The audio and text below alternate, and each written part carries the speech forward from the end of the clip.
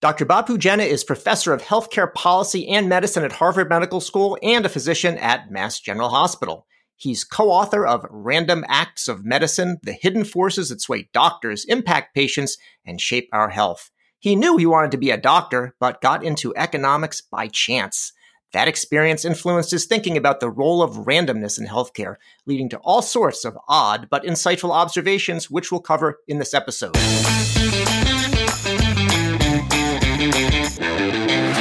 Welcome to Care Talk, America's home for incisive debate about healthcare business and policy. I'm David Williams, president of Health Business Group. And I'm John Driscoll, the president of Walgreens Health. Well, I have a favor to ask. If you're enjoying the show, could you please leave a rating or review of the Care Talk podcast on your favorite streaming service? That helps us stand out from the crowd and lets others find us. We need those reviews, people.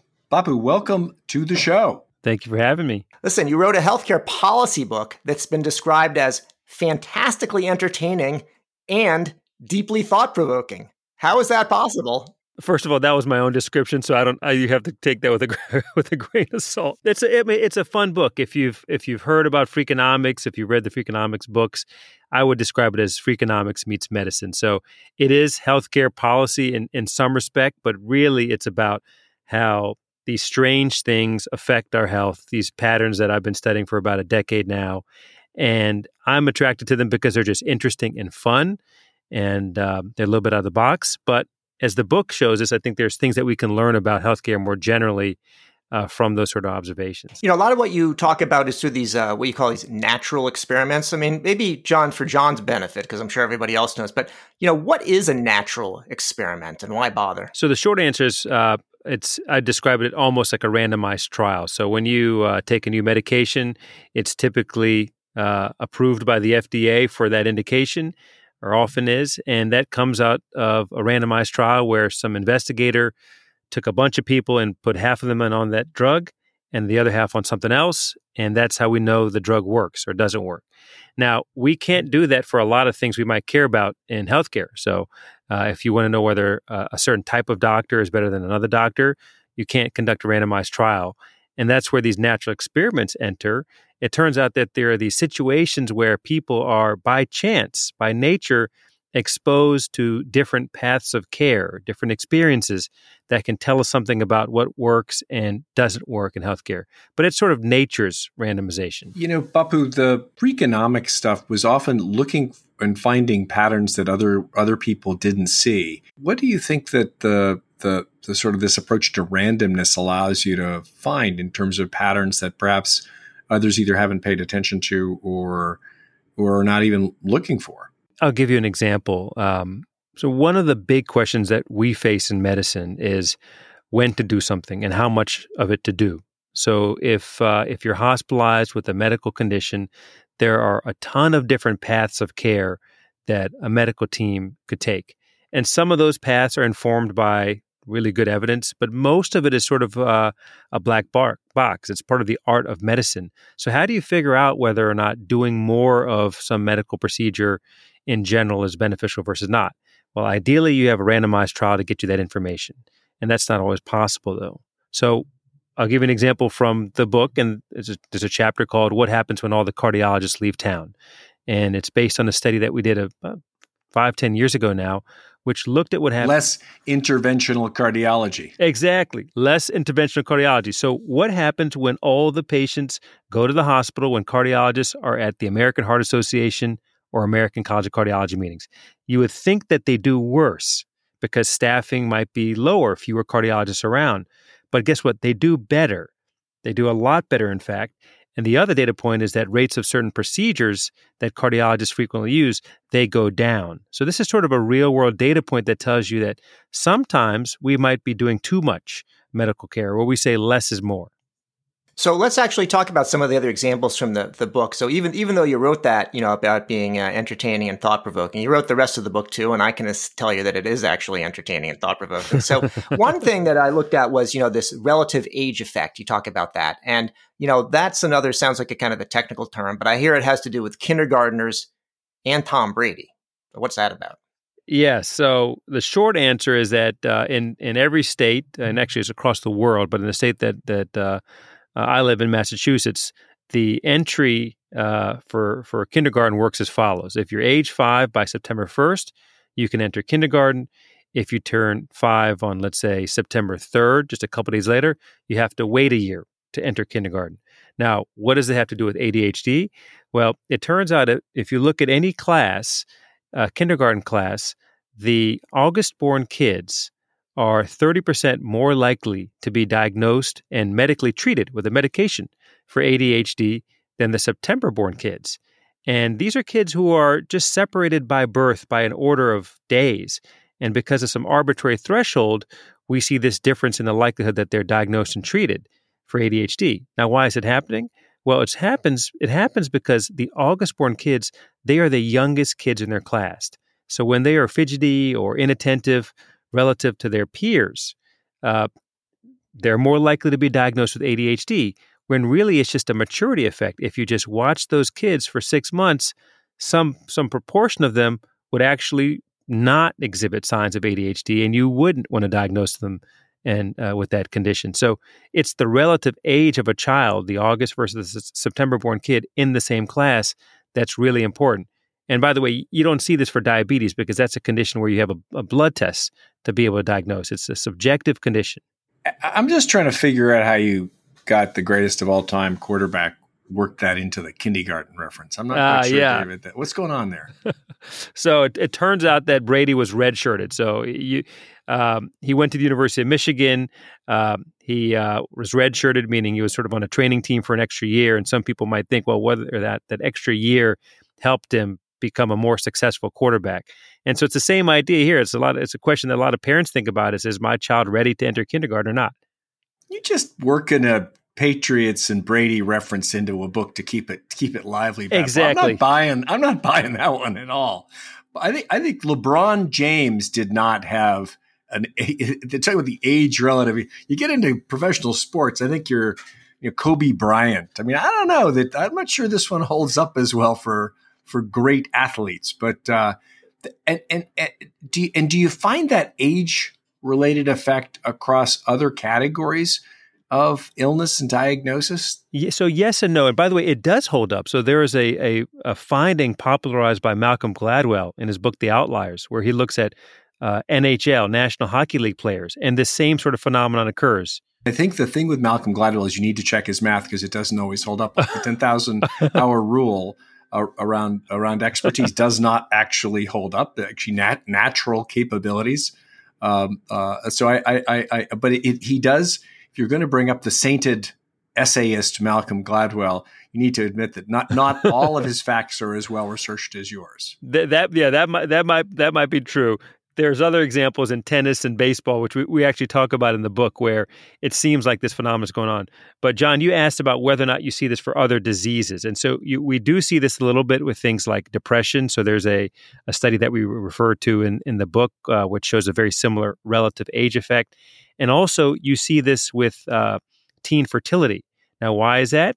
It's because in any, let's say, high school class, a teenage girl who's young for her grade might be exposed to peer pressure from her older peers. That's different than if the girl was older for her grade. And so you actually see increased rates of teen pregnancy among these young for age or young for grade girls. What's the impact on depression? How do you, because that's obviously a hot topic since post-COVID, it's exploding everywhere. What's the age-related effect there? It's a similar thing. It's so the people who are young for their grade were more likely to be diagnosed with depression. And again, think about the mechanism here. If you are always struggling relative to your peers, and that would be particularly true at early ages when, your percentage time on earth is really large, right? There's not much difference between a 65 and a 66-year-old, but there's a big difference between a 6 and 7 or maybe even 8 and 9-year-old in terms of maturity. And so you start to see differences in depression. The young kids who are young for their grade relative to their peers are more likely to be diagnosed with depression. So far, we like to take the big picture takeaways here. And so far, I would say I'm going to go back to kindergarten for another year. I'm going to spend another year in college, and then I'm going to spend all my time at the cardiology conference to keep people safe. Yeah, exactly. Yeah. If we move on from that, I also saw you have a chapter where I think you describe Easy Pass as basically a public health program. How could that be? Yes, so that is some work by Janet Curry and Reed Walker. It's a really interesting study. The question that they were trying to answer, it's what is the impact of pollution or air quality on health, and they were focused actually on sort of maternal health and infant health. The question is actually, even though we might think we know the answer, it's hard to study because if you just look across parts of the country that are heavily polluted and not heavily polluted, and you compare outcomes in those two parts of the country, it's not a proper analysis because the places that have worse air quality might have a lot of other things that are different in them that might cause poor infant health. And so you don't have a really good experiment there because you're not holding everything else constant. And so what they do in that study is they say, all right, well, what happens when EasyPass enters into a market? Well, one thing that EasyPass does is it reduces congestion and basically car stalling in highways. And so because the cars are allowed to just kind of go through the booths in an automated way as opposed to sitting there, there's less local pollution. And they look at what happens to infant outcomes in an area when EasyPass enters, and they look before and after what happens when EasyPass enters to infant outcomes. And they do the same thing in areas where EasyPass does not enter. And what they show is that infant outcomes improve when EasyPass enters, and the mechanism is thought to be related to a reduction in pollution because the cars aren't just hanging out at the toll booth. And it's a pretty significant difference. I mean, that was, I could understand why, like, you might hypothesize such an effect, and yet it seemed to be fairly profound. Do we believe, I know John doesn't believe Malcolm Gladwell, but do those numbers hold up in your view? I would say so. And the nice thing is that we don't have to hang our hat on only that particular finding. In the same chapter, we talk about some other work by Nolan Miller and others, which uses wind direction, just a really beautiful study design. So again, places where there's lots of pollution should not be compared to places where there's less pollution to establish the effect of pollution on health because the places are different. So what they say is, all right, well, let's look at a single place and look at instances where the wind is blowing pollution into that area on any given day versus situations where in that same area, the wind is blowing pollution away from that area on a different day. So it's literally something as random as wind direction. And what they show is that when pollutants are higher in your area because the wind is blowing the pollution downstream into your area on a given day, there's an increase in hospital admissions for outcomes that we think might be related to pollution.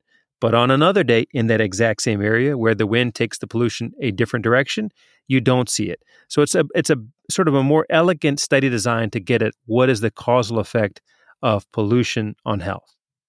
You know, we talked about your own experience of, I think, thinking you were going to get a PhD in biology and then ending up with economics for sort of quirky reasons of who you ran into. And that's, both of those are good paths, but there's some other things where you've got one might have a random encounter. Are you suggesting a random path to education? No, John, I'm going to talk David? about opioid use, actually. So one of the things that's in the, in the book is talking about how if you go to the emergency room, where almost by definition, you're not going to go see your doctor in the emergency room, unless John has like the super concierge thing where actually he does have his own emergency doctor too, but that's a different story. That's just because I've got so many doctors to call, David. It's a function of having worked in this industry for way too long. As I call a friend, and as I recall, at least one of your brothers is a doctor. So who gets?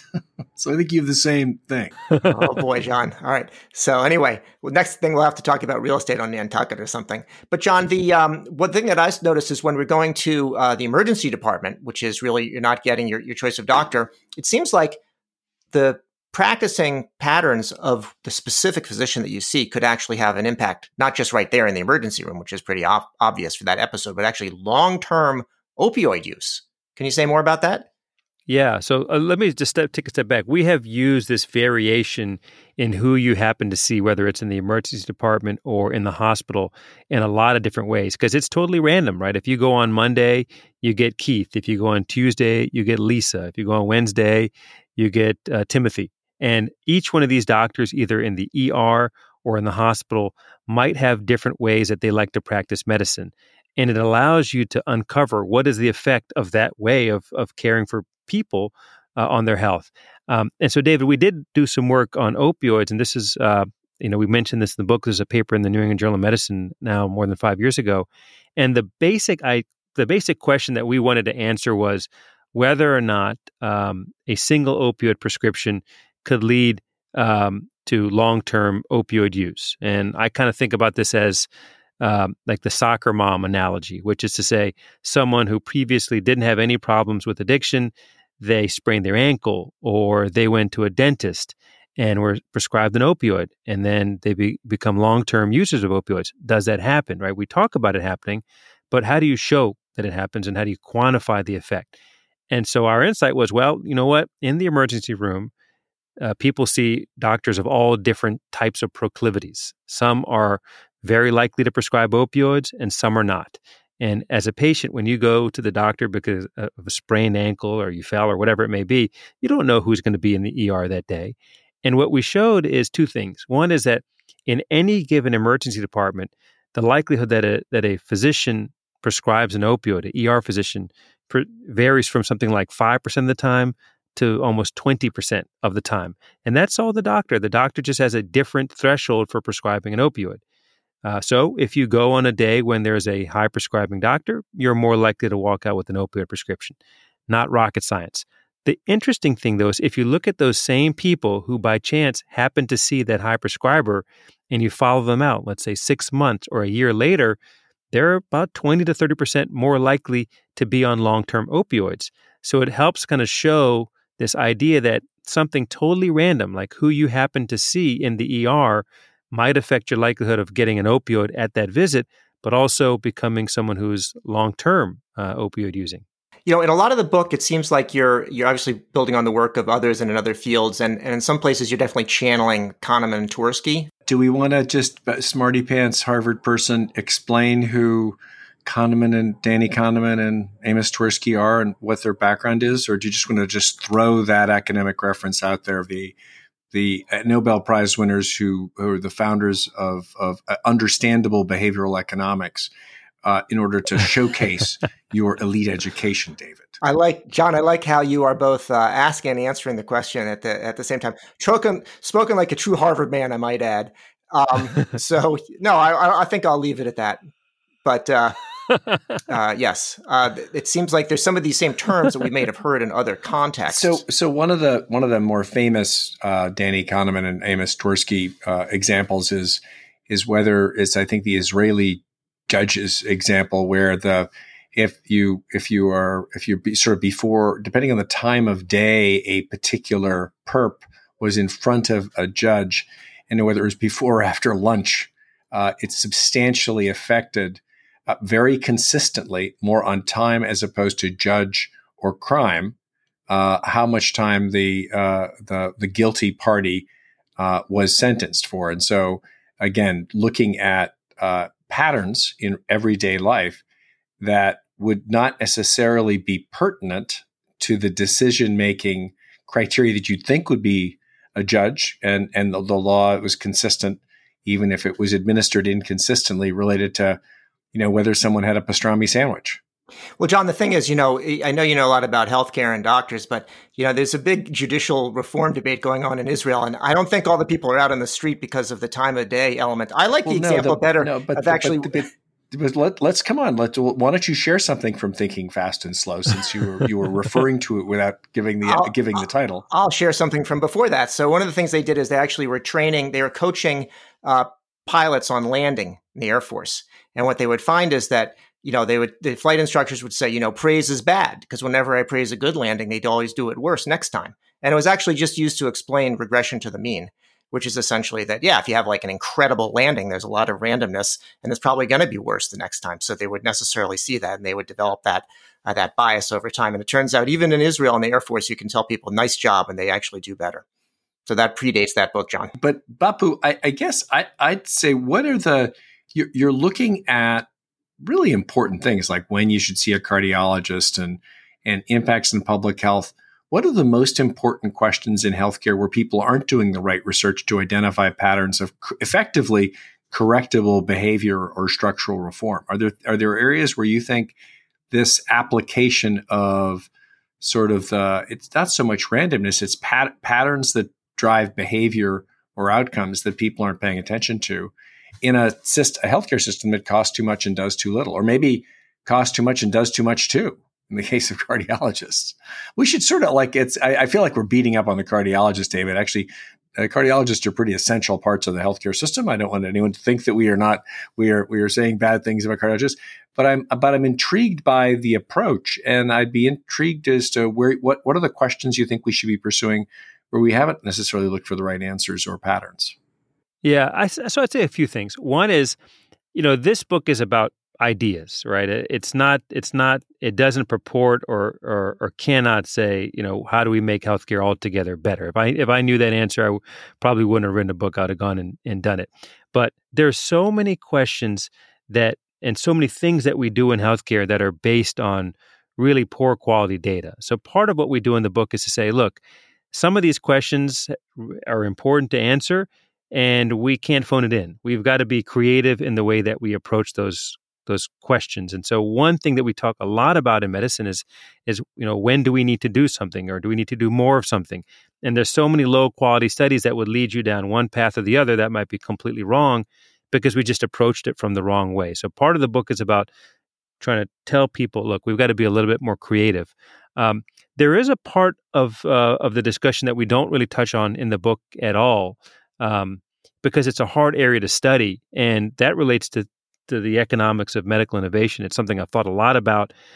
We don't talk about it in the book, but to me, that's sort of one of the first order questions, right? We think about problems with cost in this country. We think about quality, meaning even if medications are free, 50% of people are not taking the medications as prescribed. So that's not a cost problem. That's a completely different problem that we've got to get a handle on. And the last thing is, what is it about healthcare that is different now than it was 50 years ago? We don't have the types of medications. We did not have the types of medications 50 years ago that we have now. And 50 years from now, what's going to separate our lives from a health perspective is new medical technology. And one of the things that I think we need to really struggle with is, how do we make sure we get more of those innovations in the future, but also make sure that we don't bankrupt the system in the process? And people in policy spend a lot of time thinking about that second question of reining in healthcare costs. But I don't think that they give enough weight to, how do we make sure that the future has the kinds of medical technologies that are crucial? Because we can get part of the way by making sure that we give everybody the technologies that exist today, and that'll improve health, no doubt about it. But we don't have a cure for Alzheimer's. So this is not a situation where people are just not getting appropriately treated. We don't have a cure for Alzheimer's. We don't have a cure for many cancers. We don't have cures for heart disease. So there's a lot of life expectancy that's out there on the table that we haven't touched yet. And so I think a lot about that problem, which I think a lot of policymakers do not spend enough time thinking about. So it sounds like another book may be coming, at which point we'll make sure to have you back on. Yeah, exactly. So that's a good place to end it. Dr. Bapu Jena, we've been speaking to you today about your book, Random Acts of Medicine, Hidden Forces That Sway Doctors, Impact Patients, and Shape Our Health. I'm David Williams, President of Health Business Group. And I'm John Driscoll, the President of Walgreens Health. If you liked what you heard and you didn't, please subscribe on your favorite service. And thank you, Bapu.